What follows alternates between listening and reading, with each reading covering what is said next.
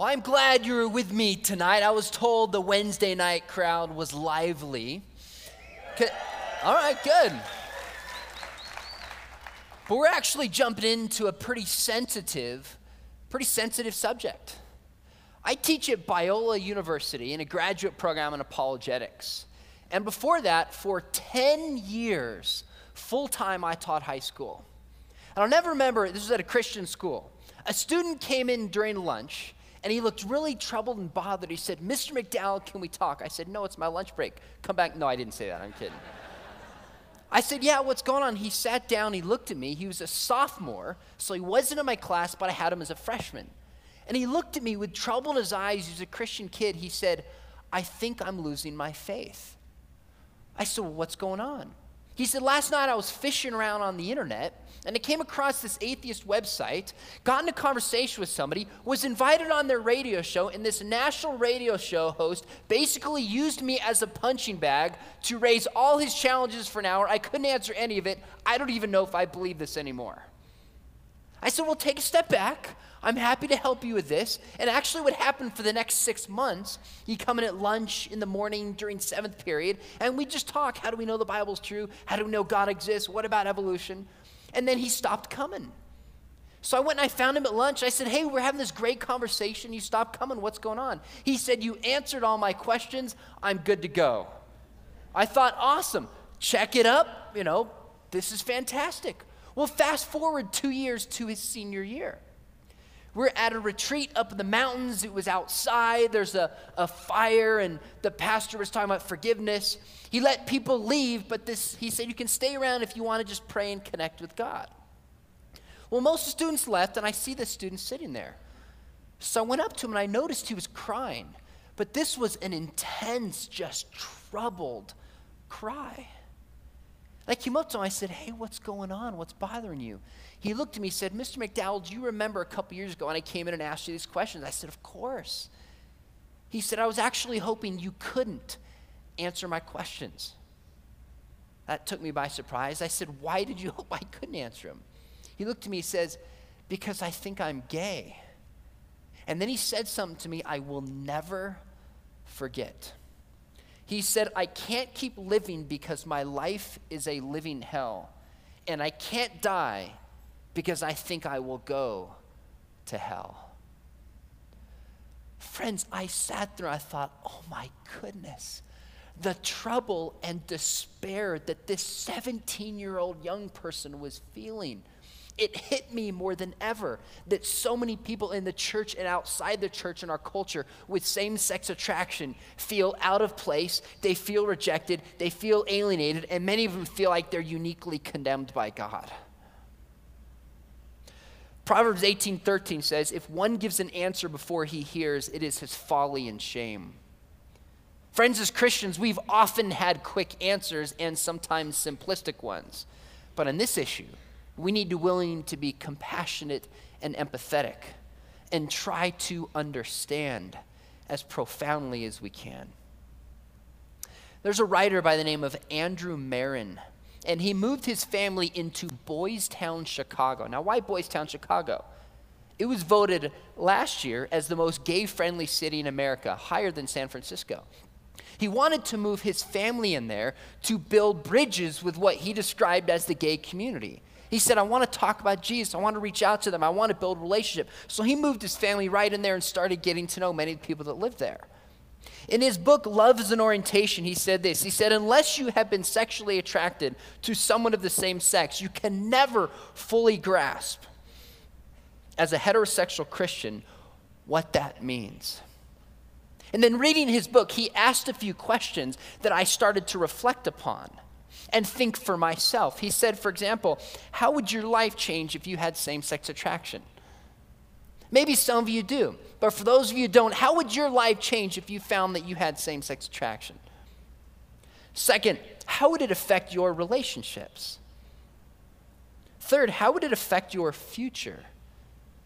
And fourth, how would it affect your faith? I simply ask these questions because when we try to understand, it helps us have more compassion and more empathy for those who have same-sex attraction. Now, why pick on this issue, right? I mean, as soon as I'm on a radio show or as soon as I meet somebody and they find out I wrote a book on this, the first question is, well, why are you picking on this issue? Aren't all sins equal? Right? Isn't that what we tend to think on this issue? Aren't all sins equal? Christians are picking this one and beating people up over it. Well, I wrote a book a few years ago called Is God Just a Human Invention? And it was a response to a lot of the new atheist critiques of Christianity. And Christians were reading it, and I thought, how can I get atheists and skeptics to read it and to have conversations about it? So I called up the largest skeptical group of Orange County, where I live in Southern California. I said, my name's Sean McDowell, I wrote this book. I'd be happy to come to your group, just sit on the hot seat for a couple hours, bring everybody a free copy of the book, and just answer whatever questions you'd like to ask a Christian. Now, I don't know about you, but that actually sounds like a lot of fun to me. I don't pretend I have all the answers. I'm well aware that I don't, but that wasn't my goal. And they asked me all sorts of interesting questions. At the end, I said, could I have 15 minutes to just ask you questions? And I could have said, you don't believe in God. How do you get morality without God? I could have said, where does the universe come from if it doesn't come from God? I could have said, how do you explain the resurrection? But instead, I said, I'm a Christian. I think Christianity is true. And I'd like to persuade skeptics that it's true. But what bad impressions do Christians leave that prevent us from even being heard? And I remember one guy in the back, he said, stop the atheist jokes. I thought, man, I've got some good ones. Actually, he said, stop slandering atheists. He said he would go to a church somewhat frequently and just watch from the back. And he said regularly he would hear cheap shots against Christians or some other non-Christian group. Another guy raised his hand. He said, stop the hypocrisy. I said, well, what do you mean? He said, I have a friend who goes out and gets drunk, but then he always rails against the immorality of homosexuality. And they're right. They're right. It's not lost on many people in our culture that we don't have rallies at DC against gossip.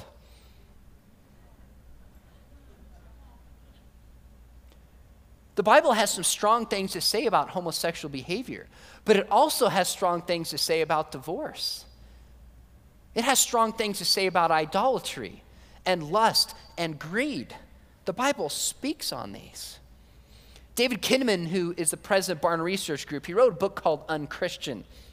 And he studied non-believers, how they view Christians. He said, outsiders say our hostility toward gays, not just opposition to homosexual politics and behavior, but disdain for gays individuals has become virtually synonymous with the Christian faith. Friends, how did this happen? And he's right. I teach at a university, but I still teach one high school class. And I got tired of seeing my students graduate, go into the university, and then have a professor pick apart their faith.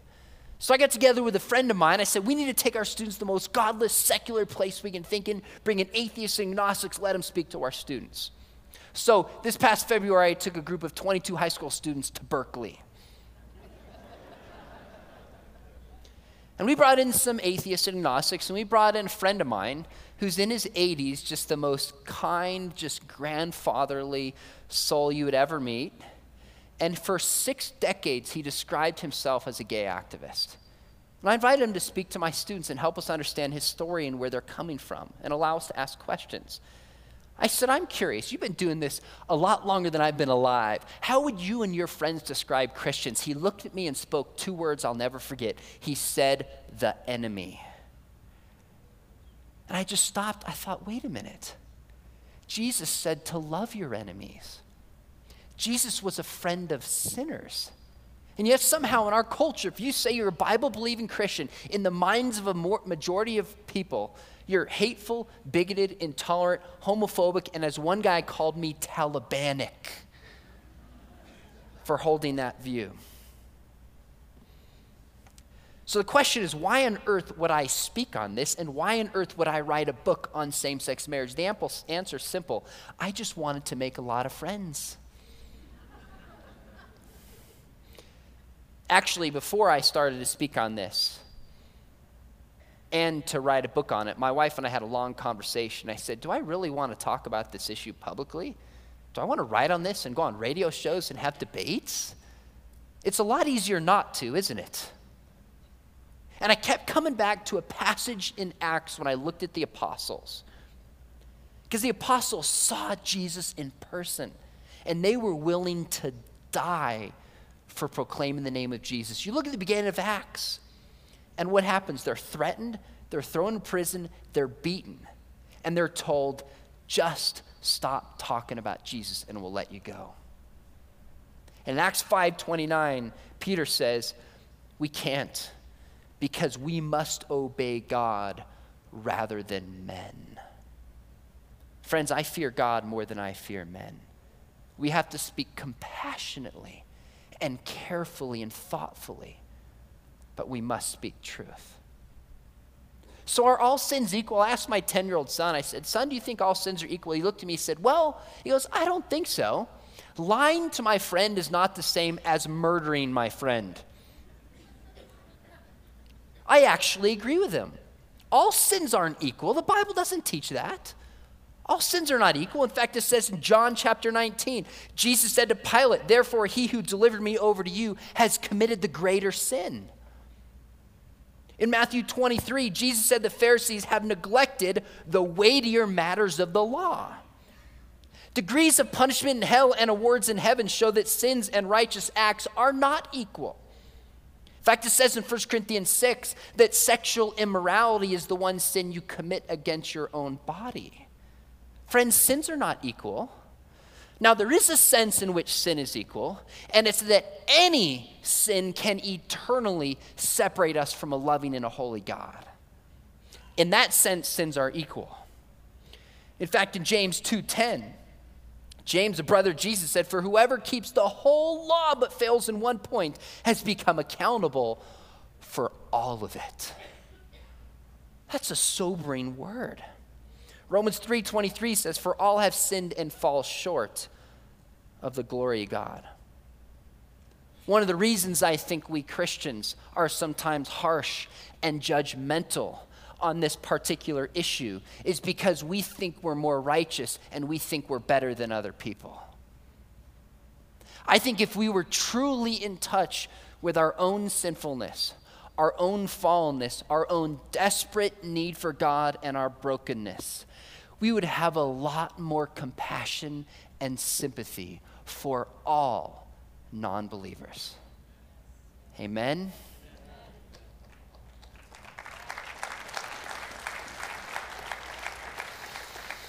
At a press conference, Billy Graham said, I'm going to quote the Bible now, not myself, that homosexuality, referring to behavior, is a sin. But there are other sins. Why do we jump on that sin as though it's the greatest sin? The greatest sin in the Bible is idolatry. Jealousy is a sin. Pride is a sin. All of these are sin, but homosexuality is also a sin and needs to be dealt with and needs to be forgiven. That's why Christ came and died on the cross. And he's absolutely right. Now, some of you might be sitting there going, oh man, why is this such a big issue? Why can't we just agree to disagree on this issue? Maybe we disagree on the age of the earth. Maybe we disagree on the mode of baptism. Maybe we disagree on the role of women in the church. Why can't this issue be in one of those that we just disagree on? There's a very popular book and a movement and a conference called the Gay Christian Network, and this author by the name of Justin Lee has written a very thoughtful book. It's called Torn. He's a self-described gay Christian who grew up in the evangelical church. And then he started this movement because he now believes that God blesses same-sex unions if they're monogamous and faithful to each other. In his book, he said this. He said, I wanted to model for the church and the world that it is possible to live in loving Christian community in the midst of significant theological disagreements. Now, I love his heart in this. We have to get over dying on secondary issues and agree on the essentials, right? But there's a certain assumption in what he says, that issues of sexual morality are secondary issues we can just disagree on and go on our way. Is that something that we can do? Now, he's right. There's clearly issues that Christians can disagree on. Paul talks about this in Romans 14. In verse 2, he says, one person believes he may eat anything while the weak person only eats vegetables. One person esteems one day as better than another, while another esteems all days alike.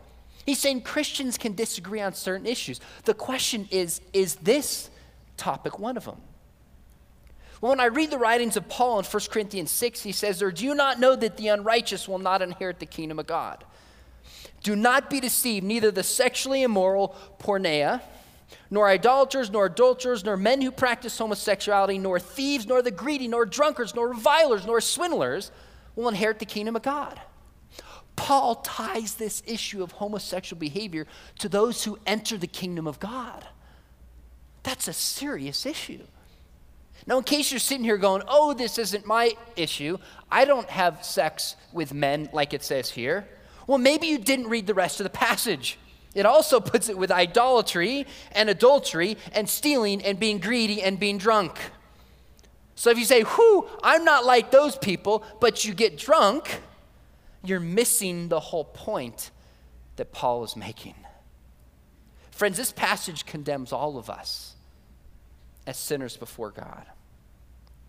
So what does the Bible teach on this? When I started researching this subject, I felt such a sense of gravity to get this right. Because it says in Isaiah 5, verse 20, beware of those who call good evil and those who call evil good. Friends, I said to some of my friends who think that God is totally fine with same-sex relationships, I said, if you are right, then I am calling something good evil. But if I'm right, you're calling something evil good. See, the question is, has God spoken on this issue? Has God spoken and revealed a will, revealed a design for how we are supposed to live? That's the question. So a while ago, I needed help with my internet access. So I called up those nice operators from India who talk like this. Have you met these nice folks? And he answered my question. And I was about to hang up. I thought, you know what? This guy's job is to answer questions. You got to think he gets some pretty stupid questions. I mean, you ever had somebody say to you, there's no such thing as a stupid question? That's a lie. I taught freshmen for 9 years. Well, I was about to hang up. I said, can you tell me honestly the craziest questions you've ever received about working a computer? He goes, sure. He said, I had a lady call up and she was frustrated, confused, needs some help. He said, well, what's the matter, ma'am? She said, for crying out loud, my foot pedal doesn't work. Any guesses? Yeah, she thought the mouse went underneath the desk like when you sew and is a foot pedal. He said, I also had a guy call up, same thing, I'm frustrated, I'm confused, I need some help. And he says, well, what's the matter, sir? He says, my cup holder's not big enough to fit my favorite mug. CD-ROM drive or disk drive, exactly. And then this last one happened to someone very close to me. I can't say who it is because I would never want to embarrass the woman who birthed me. Well, my mom's come a long way. She now follows me on Twitter, which is weird and cool, but no, it's cool. A while ago, she got a new computer and decided, she's one of those people that's very technologically handicapped, decided to set up her own email account. Well, one of the first instructions said, close all the windows.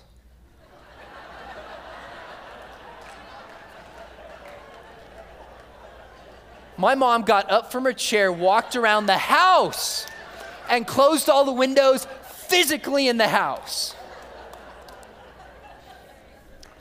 Now you're laughing because you know a little something about computers. You know the mouse is not designed to be used as a foot pedal. You know the CD-ROM drive is not meant to hold your Calvary Albuquerque mug. And you know that when the computer screen says close the windows, it doesn't mean the physical windows in your house. You see, a computer has been designed by somebody very smart to function a certain way.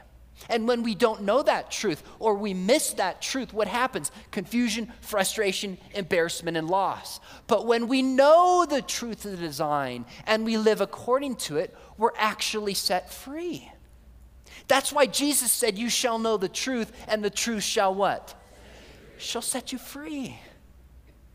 Friends, one of the biggest lies in our culture is over the nature of freedom. If there is no God, then you and I essentially are lowercase God, and you're only free if you get to do whatever you want to do.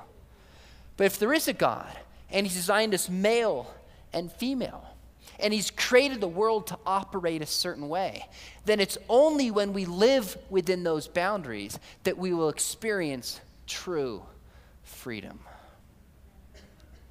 Friends, when I read through the scriptures, I told my wife, I said, look, I'm going to be honest. I'm going to read both sides. I have books in my bag on all sides of this issue right now, reading on the airport in here this afternoon.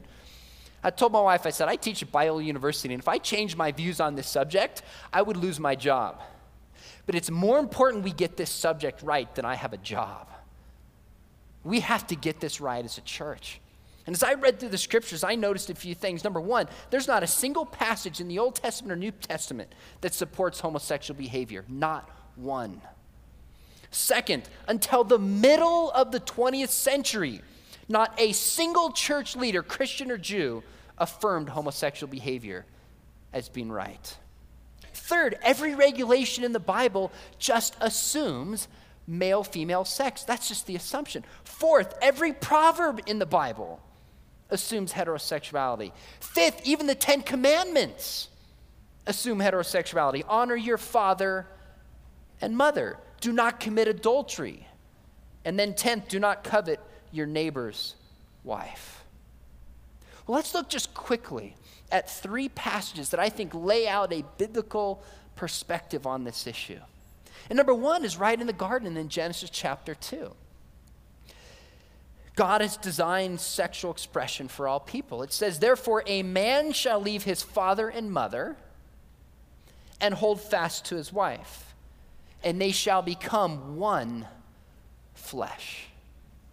Right at the beginning of the scriptures, we see God's design, we see God's intent, that a man and a woman leave their parents, who are a mom and a dad, they cleave to each other, and they become one. Now, some critics look in this and they say, well, this chapter is just describing how it happened, but it doesn't apply to how we're supposed to live today. Well, the interesting thing is Jesus commented on this passage. Jesus was asked about the marriage issue, in particular in relation to divorce. And in Matthew 19, he said, have you not read that he who created them from the beginning made them male and female?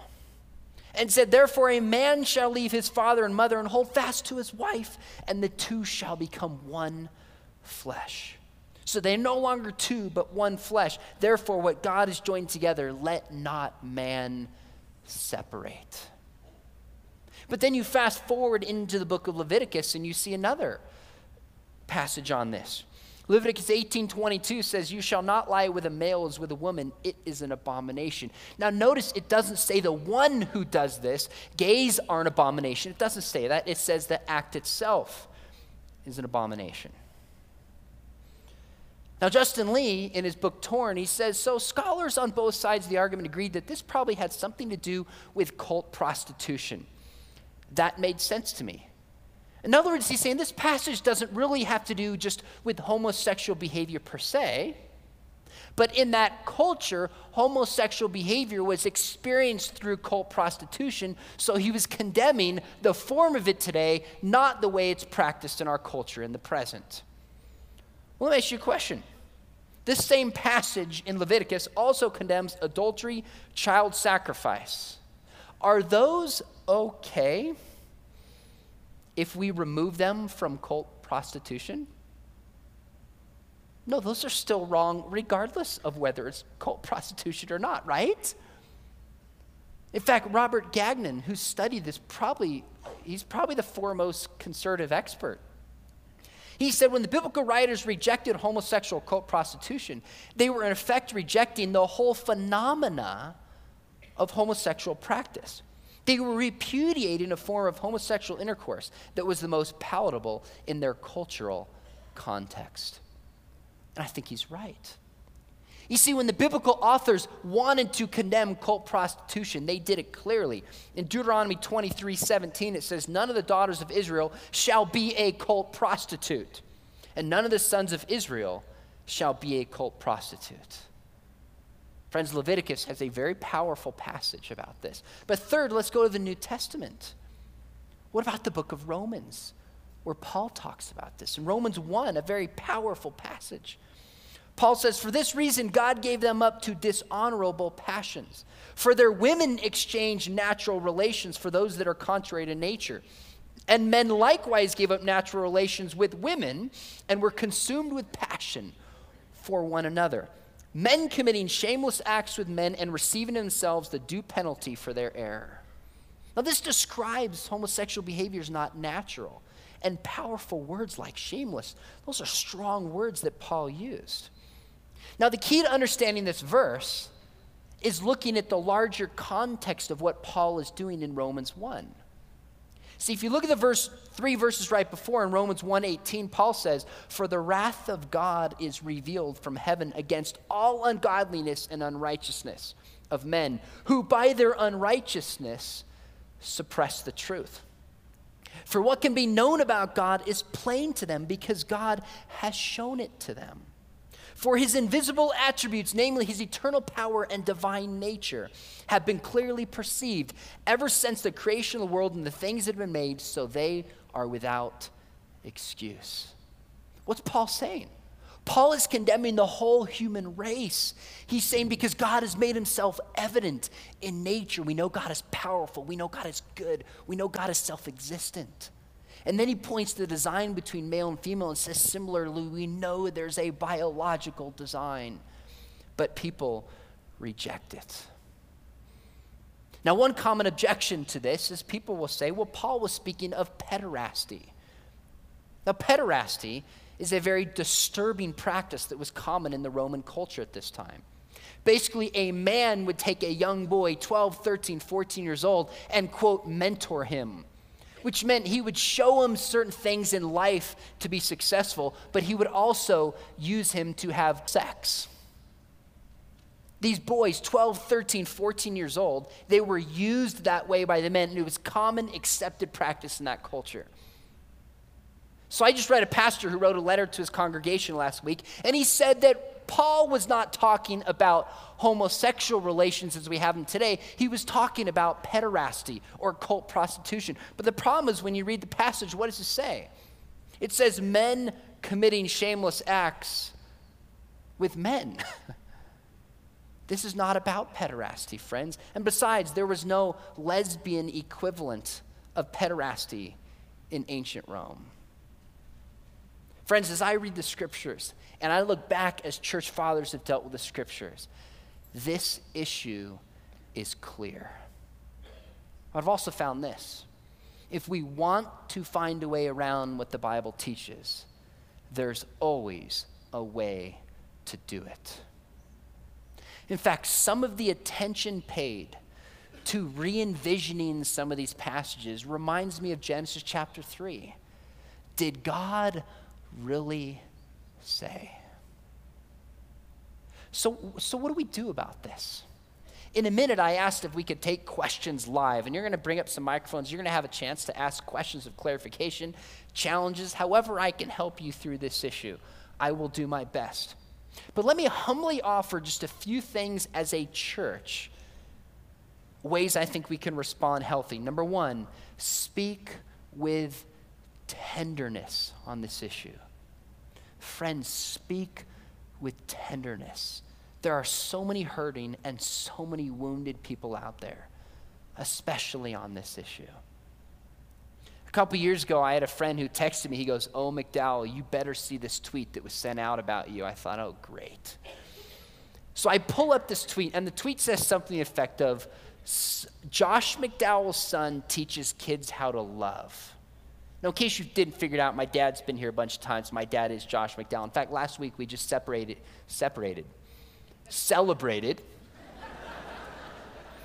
You meant what I knew. We celebrated his 75th birthday.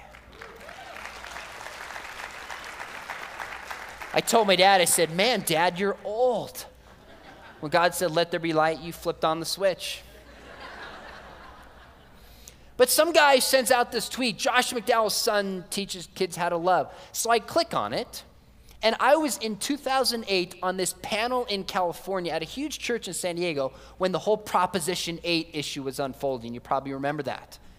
And I was asked a question live in front of probably 5,000 people. And I answered with a story, and then I explained the story.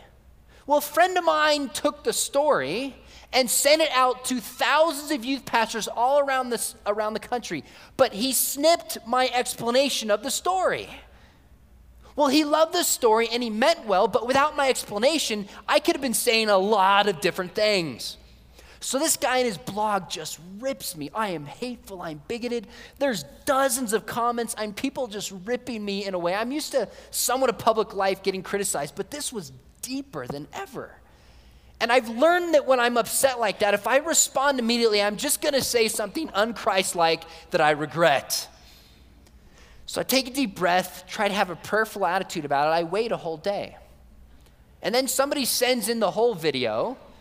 And what's amazing is how many people, including Christians, crucified me without even having the context, which convinces me that many Christians don't even care about truth. But then it shows the whole context. Half of them are like, oh, that makes sense, I'm with him. The other half are like, it's even worse. We hate this guy. So the next day I decide I'm going to write in a letter to this blogger. And I wrote him a letter. I went out of the way to find common ground, to be gracious, to be kind. I showed it to a family member of mine, not my dad, and this family member said, you need to be more firm and call him out for his wrong behavior. I said, you know what? It's not my job to correct somebody's behavior. Only God can convict somebody of sin. I'm going to speak lovingly but truthfully. He got my letter. He liked it so much, he put it on his blog without my permission, but that's a separate issue. And he said, I disagree with this guy, but when somebody responds tenderly and kindly, we should take note. And it hit me. I thought, my goodness, because I haven't always responded that way, that's for sure. Don't believe me, just ask my wife. But I'm working on it, and God's transforming me. But on this issue, friends, we must speak with tenderness. Second, do not allow gay jokes or comments. Don't do it. It needs to stop. In fact, if any of us in this room have told gay jokes, we need to repent of it now. I have a young person I talked to recently, and he said he found out he had same-sex attraction when he was about 12. And he said, I never told anybody for years because my youth pastor, my friends would talk about gays and they would laugh about them, and that told me I'm not welcome here, and if I share my struggle, they're going to mock me. I was at the Olympics in 1996 and in Atlanta, and I had a chance to work in a T-shirt stand. And we were selling T-shirts, and if you've ever been to an Olympics, it's amazing that people from all over, all different parts of the world, I mean, people come from the most far-away places, from China, from India, from Africa, from Texas. And people wear flags of where they're from because they're proud of it. And I was sitting here selling T-shirts, and this guy, I'm going to remember, maybe 40, 45, comes walking up. And he had a huge rainbow flag just blazing across his sweatshirt. And I knew what that meant, but I couldn't think of a better way to get in a conversation. Give me grace. This is 18 years ago. I said, hey, that's an interesting flag. What country are you from? That's all I could think of. This man looks at me in the eyes and he says, this is his quote. He says, oh, it's a queer thing. I said, oh, so you wear that so people know that you're gay? He said, that's right. That's what the rainbow means. I said, do you mind if I ask you a question? He said, no. I said, you wear this publicly so people see it. Do people walking by sometimes make insults at you and degrade you because of this? He looked at me and said, yes, it actually happens somewhat frequently. And I just looked him in the eyes. I said, sir, I am so sorry that people would treat you that way. That's not right. I'm sorry. Have you ever looked at somebody and felt like their eyes were truly a window to the soul? I remember this guy was twice my age, and I just remember seeing this sadness, and he looked at me. He just paused. He said, thank you. He said, you're the nicest person I've met at the whole Olympics. Do you mind if I take a picture with you? I said, of course. And you know why? Because I thought maybe he's going to take this picture, put it on his fridge, and someone's going to see it and say, oh, don't you know who that is? That's a Christian. They're the enemy. And he'll say, no, he was kind to me. He was loving to me. Now, was I saying, hey, whatever choices you want to make is great, whatever floats your boat? No, I wasn't saying that. I was basically saying, you're a human being. And we don't treat human beings like dirt.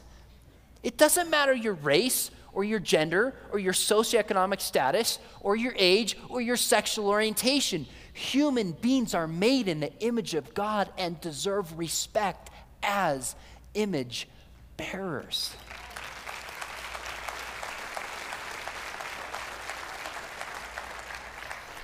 That's why Paul says, let there be no filthiness, nor foolish talk, nor crude joking, which are out of place. But instead, let there be thanksgiving. Third, preach the gospel because change is possible. Friends, I want to read you this passage I read earlier, but what I left out was the end.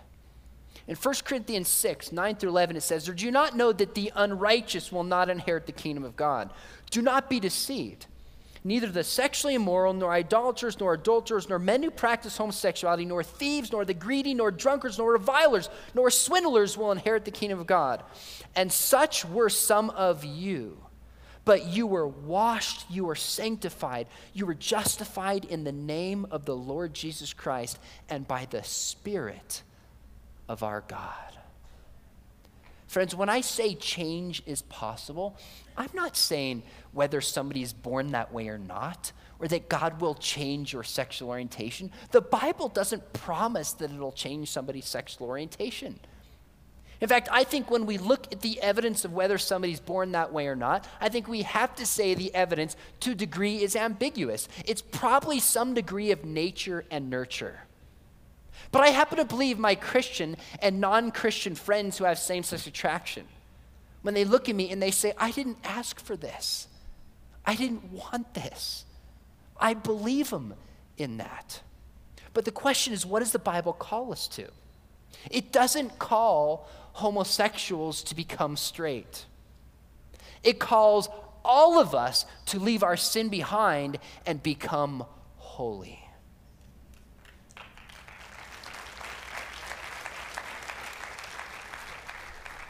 Friends, Paul said change is possible. And last, before we take questions, and I've left a good amount of time, is if you're going to lovingly and compassionately speak truth on this subject, be prepared to suffer.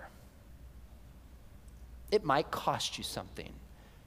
In fact, not too long ago, Joel Osteen, pastor of the mega church in Houston, and I have some issues with his theology, to say the least, but Joel Osteen's a nice guy. I think he really believes, and I think he's just misguided in terms of Scripture. Well, he was on CNN, and he was being interviewed maybe 2 or 3 years ago, and it had nothing to do with this subject, and the host says, well, what do you think about homosexuality? And I about fell out of my seat because Joel Osteen says, well, as Christians, sometimes we pick certain sins and we hammer them more than others. The Bible says it's a sin, but we're all sinners and need to turn to God. I thought, holy cow, that's a pretty good answer. Now, my expectations were low, but it was still a pretty good answer. And then the host turns back. He says, wait a minute, you're calling that a sin? Who are you to judge? He said, I'm not judging. It's what Jesus spoke. He said, no, you're judging. And he starts attacking him. And then finally says, he goes, well, what would you say if Elton John was here? What would you say to Elton John? Joel says, well, I'd say I like your music. And I sat there, I thought, my goodness, we are called to be tender, we're called to be compassionate, but we're reaching a point in culture where it no longer is our nation Christian, if it ever really was Christian. No longer does it just tolerate Christianity, but now if you believe a Christian ethic, you are the bad guy. You're the evil one.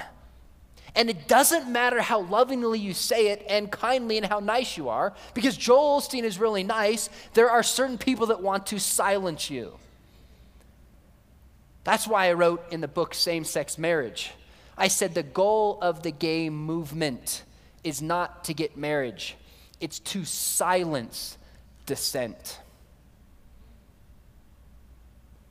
And you stand in the way of that dissent. Should we be surprised by this? No.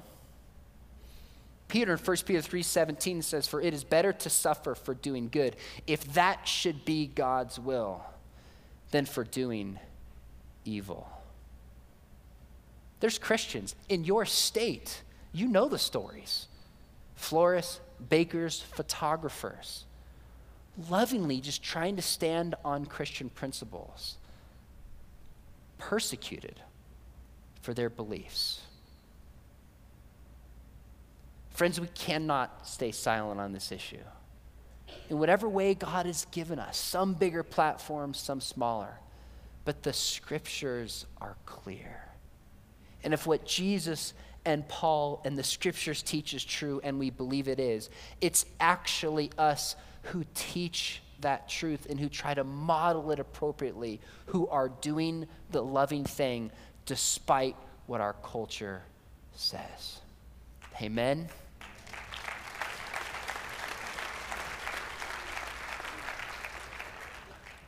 Well, let's do this. I know this might not be what you normally do on a Wednesday, but I'd like to open it up for questions. Questions for me, challenges. I don't pretend I have all the answers. We have a couple pastors up front, and if you raise your hand, and particularly if you hold money up, they will find you that much more quickly. But can I ask this? Time is going to go fast. There may be a lot of questions. Will you state your question as succinctly and to the point as possible so we can allow as many people to ask questions, and I will do my best to respond. So throw your hand up if you would like to ask a question, and we'll see where this goes.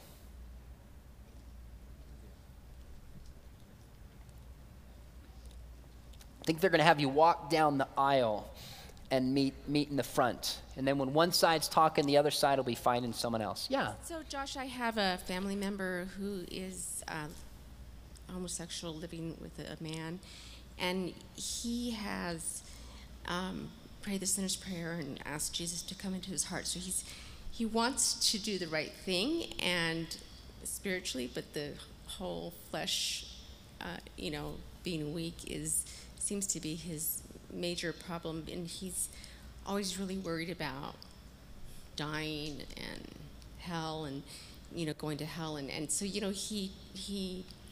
I don't always know what to say when he calls me to talk about that. He calls you to talk about this issue? Oh, we talk about the Lord all the time. He talks about his attractions and his attractions, his all faith, the time with you. How he wants to live for God, but he's still in this relationship. Well, I would say the first thing is I'm glad that he feels the freedom to talk to you. I mean, that's huge. A lot of people who have the attractions that he has feels like they're going to be rejected and they bury it down inside, so he's taken the right step. I would shower and just err on the side of grace. Listen, love, pray with him, support him, affirm that he's not the only one who's gone through this, that all of us, in effect, are born with a sinful nature and have desires we didn't ask for. So I would do everything you can to keep that relationship going. Two other things. Number one is I would try to find some kind of support group for other men, not women, but other men, kind of young and old, who find that they have same-sex attraction as well.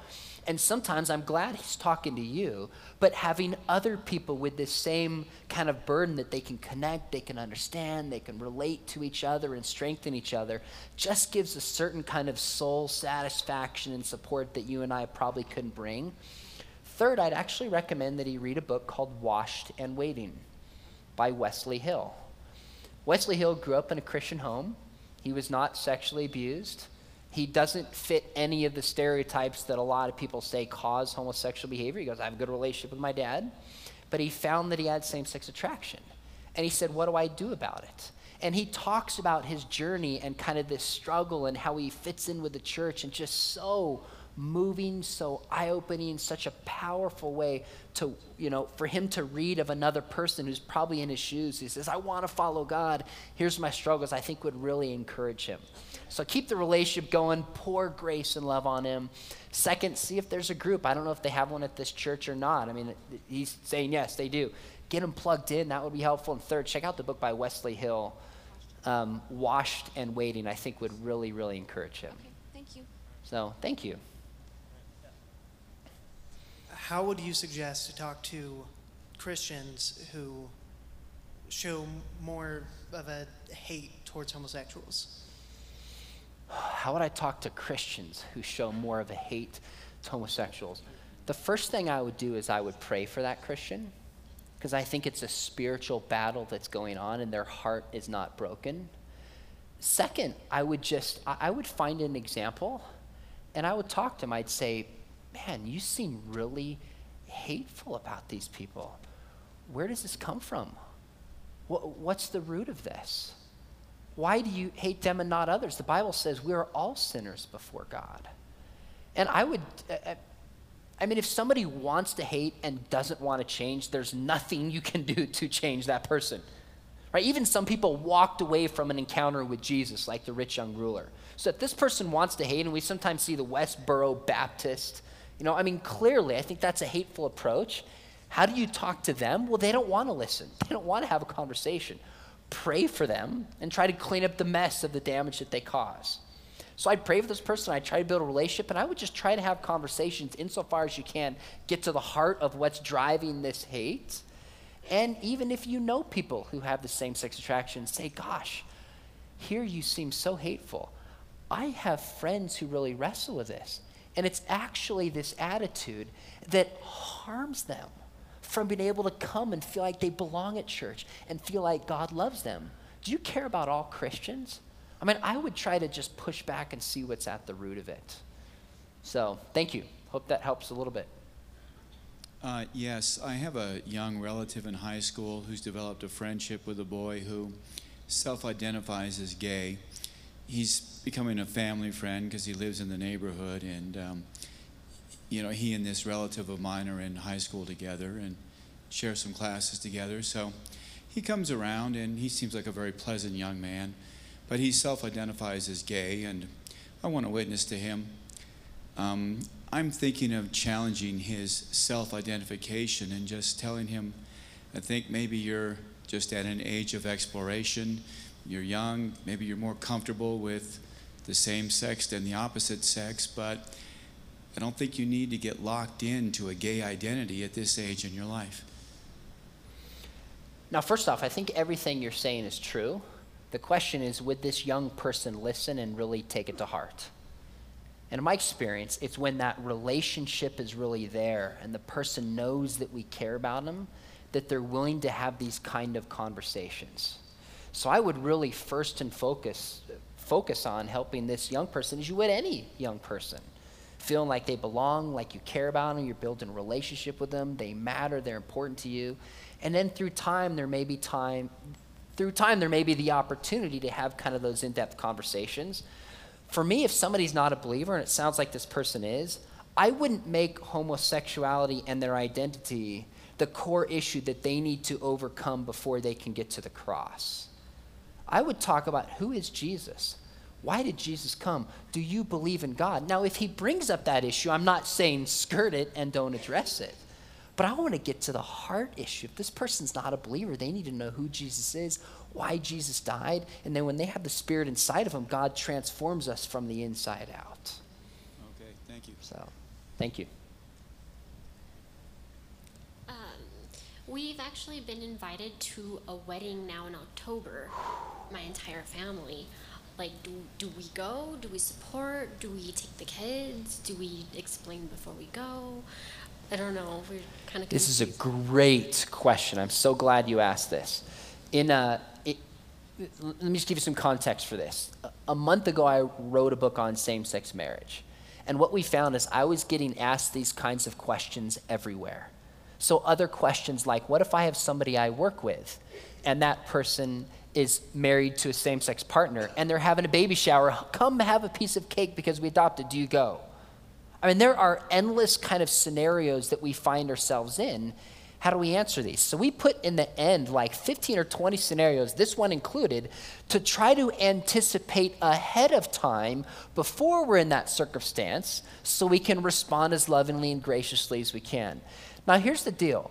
I think on some issues, there's clear out of bounds for a Christian. I really do. But there's a whole lot of issues like this in which Christians can disagree and try to operate on their understanding of Scripture and on their conscience. So I have a friend I talked to. He said, I had a same-sex couple that got married. They invited me to their wedding. I don't agree with it. I think it's wrong. I think my friend knows that, but I want to keep the relationship going. I have prayed about it and feel I have a clear conscience to go.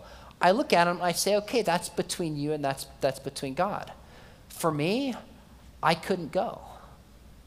I wouldn't go. Why? Do you think I could really stand there or sit there and be silent when the pastor at the very end, before he announces the new couple, says, all right, if there's anybody who has issues, speak now. And it's not fair to go and speak up in the middle of a wedding. I think that's even more wrong. So I couldn't, because what is a wedding? A wedding is a public celebration of a certain kind of union before God. Even people who aren't Christians are still made male and female with desire this institution called marriage, which is a God-ordained institution. I couldn't go.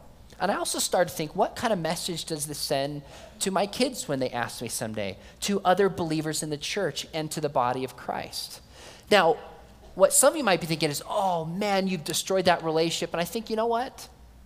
I think if we err on the side of really building loving relationships, then people who know us and know where we're coming from, when we get invited, the response is, thank you so much for inviting me to this special day. I know this probably is going to be one of the most special, memorable days in your life that you would include me as touching. Now, you know that I'm a Christian. We've had these conversations before, and we have some difference. I don't honestly think that I can go and celebrate this, but please know that I care about you as a person, and I really hope that we can continue this relationship. And if that relationship is really there and that person knows it, I think chances are you're going to be okay and they're going to respect that.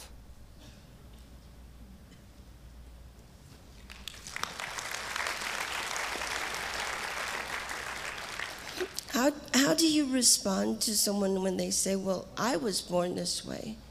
I mean, what's a good way to answer to that? How do I respond? Yeah. I basically look at them and I go, okay, how do you know that? I'm serious. How does somebody know that they were born that way? Now, they might say, because from the earliest memories I have when I was 2 or 3 or 4, I remember having these kind of attractions. I didn't choose this, but that still doesn't mean that they were made that way. In the past, or born that way. In the past few years, one of the things we've learned about child development is just the power of even our experiences in the womb.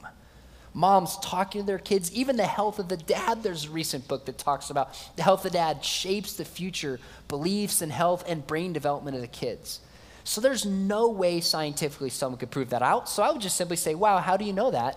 Which is your study in which you show that this is true? And in my book, Ethics, E-T-H-I-X, I have a whole chapter on this. And I walk through the brain study. There's scientists named LeVay. There's a study by Dean Hammer. There's twin studies. There's multiple studies attempting to find a biological root that somebody was born this way. And all the studies are ambiguous. It doesn't prove that. Okay? But the question would be, all right, if somebody is born that way. In fact, I might say first, how do you know that's true? Second, let me make sure I understand. Are you implying that any desires we have that we are born with are morally okay? Is that what you're saying? Because I have some desires I've always had to hurt people, and I don't have big issues with this, like, don't worry. But right, we've all been mad, like in a game, and thought, man, I just want to hit that person, right? Okay, don't read too much into that. I've had desires to take things that aren't mine, to tell lies, right? You don't learn this stuff. If some people say kids are naturally good, well, they're just not parents. Right? I mean, I would really say to this person, I'd say, number one, how do you know it? Number two, are you really implying that if somebody is born with certain inclinations or desires, that that is necessarily okay and moral? Because there's a lot of things that scientists will say some people are born with an inclination towards anger. Some people are born with an inclination towards alcoholism. Does that imply that it's okay? And there's even a lot of gay activists, and this is the term they use. And even Justin Lee in his book Torn, he says the evidence is ambiguous. It's probably some kind of nature and nurture. And then he says, but even if we were born this way, it wouldn't tell us whether that behavior is right or whether that behavior is wrong. Okay, thank you. Here's an interesting point, though. Almost all Christians, whenever I do this, want to ask, are they born that way? Almost every time I get to interact with gays who are non-Christian, their question is different. They say, do you believe homosexuality is a sin? That's just a different question based upon where we're coming from that seems to be very central for people. Yeah, go ahead, my friend. Hi, I'm the leader of Identity Quest at Calvary, which is a group, support group for men that are struggling with same-sex attractions. I had a long struggle with homosexuality and been free from it for several years now. And praise the Lord. Dennis, did you say what? We also have a group here for women that is led by Joyce Toller, and we're actually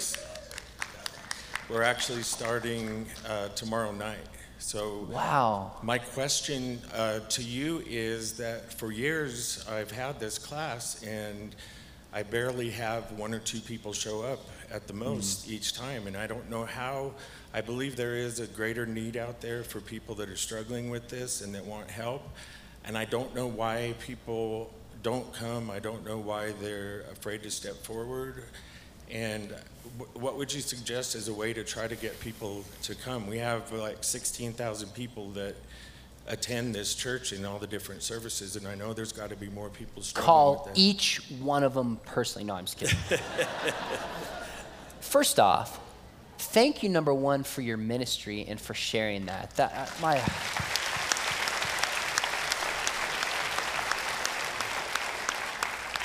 Praise the Lord for your example and for your heart. And second, thank you for having the courage to stand and to go with this. Sometimes there's probably voices in your head that say, do I want people to know? Am I going to be treated differently? And I can tell by your voice that you know the gospel's bigger than that. So let me ask a question. How many of you did not know this support group existed? Let me see your hands. Okay, put your hands down.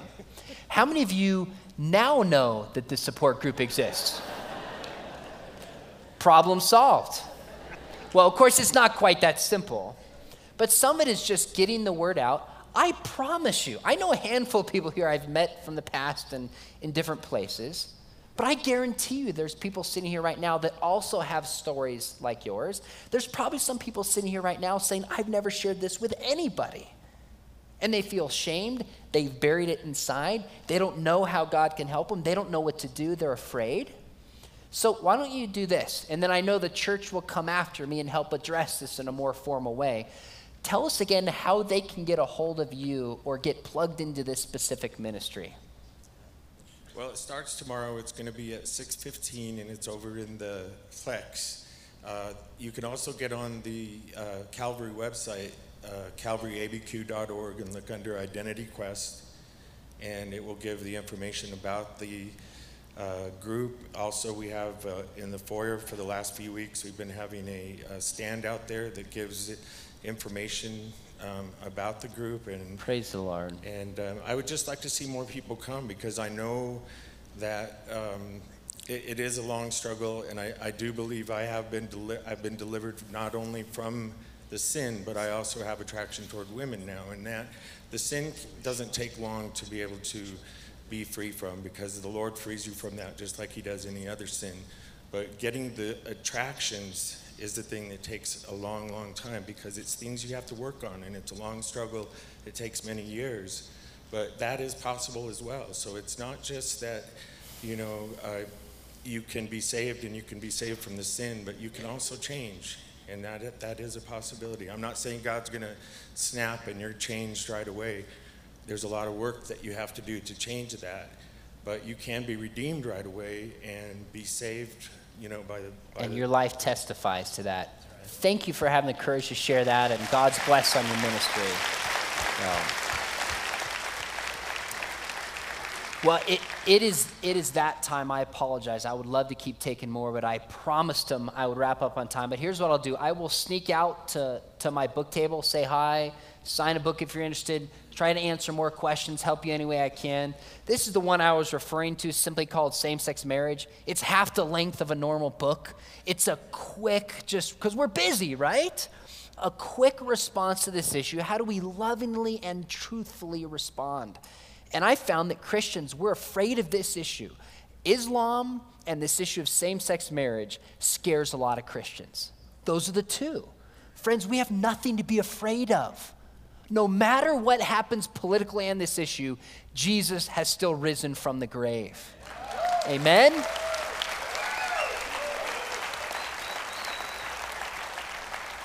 I'm going to sneak out there, would love to sign one if that helps. Then another one I brought for students in particular is called the Apologetic Study Bible for Students. I brought this in the past. And this issue, homosexuality, same-sex marriage, is one of them, including other ethical issues, apologetics issues. How do we help young people answer these tough questions? And it has 120 questions in there, including my favorite one. If God made everything, then why is it wrong to smoke pot? That's a great question. Now you're curious, you're going to have to pick up a copy. God bless you guys.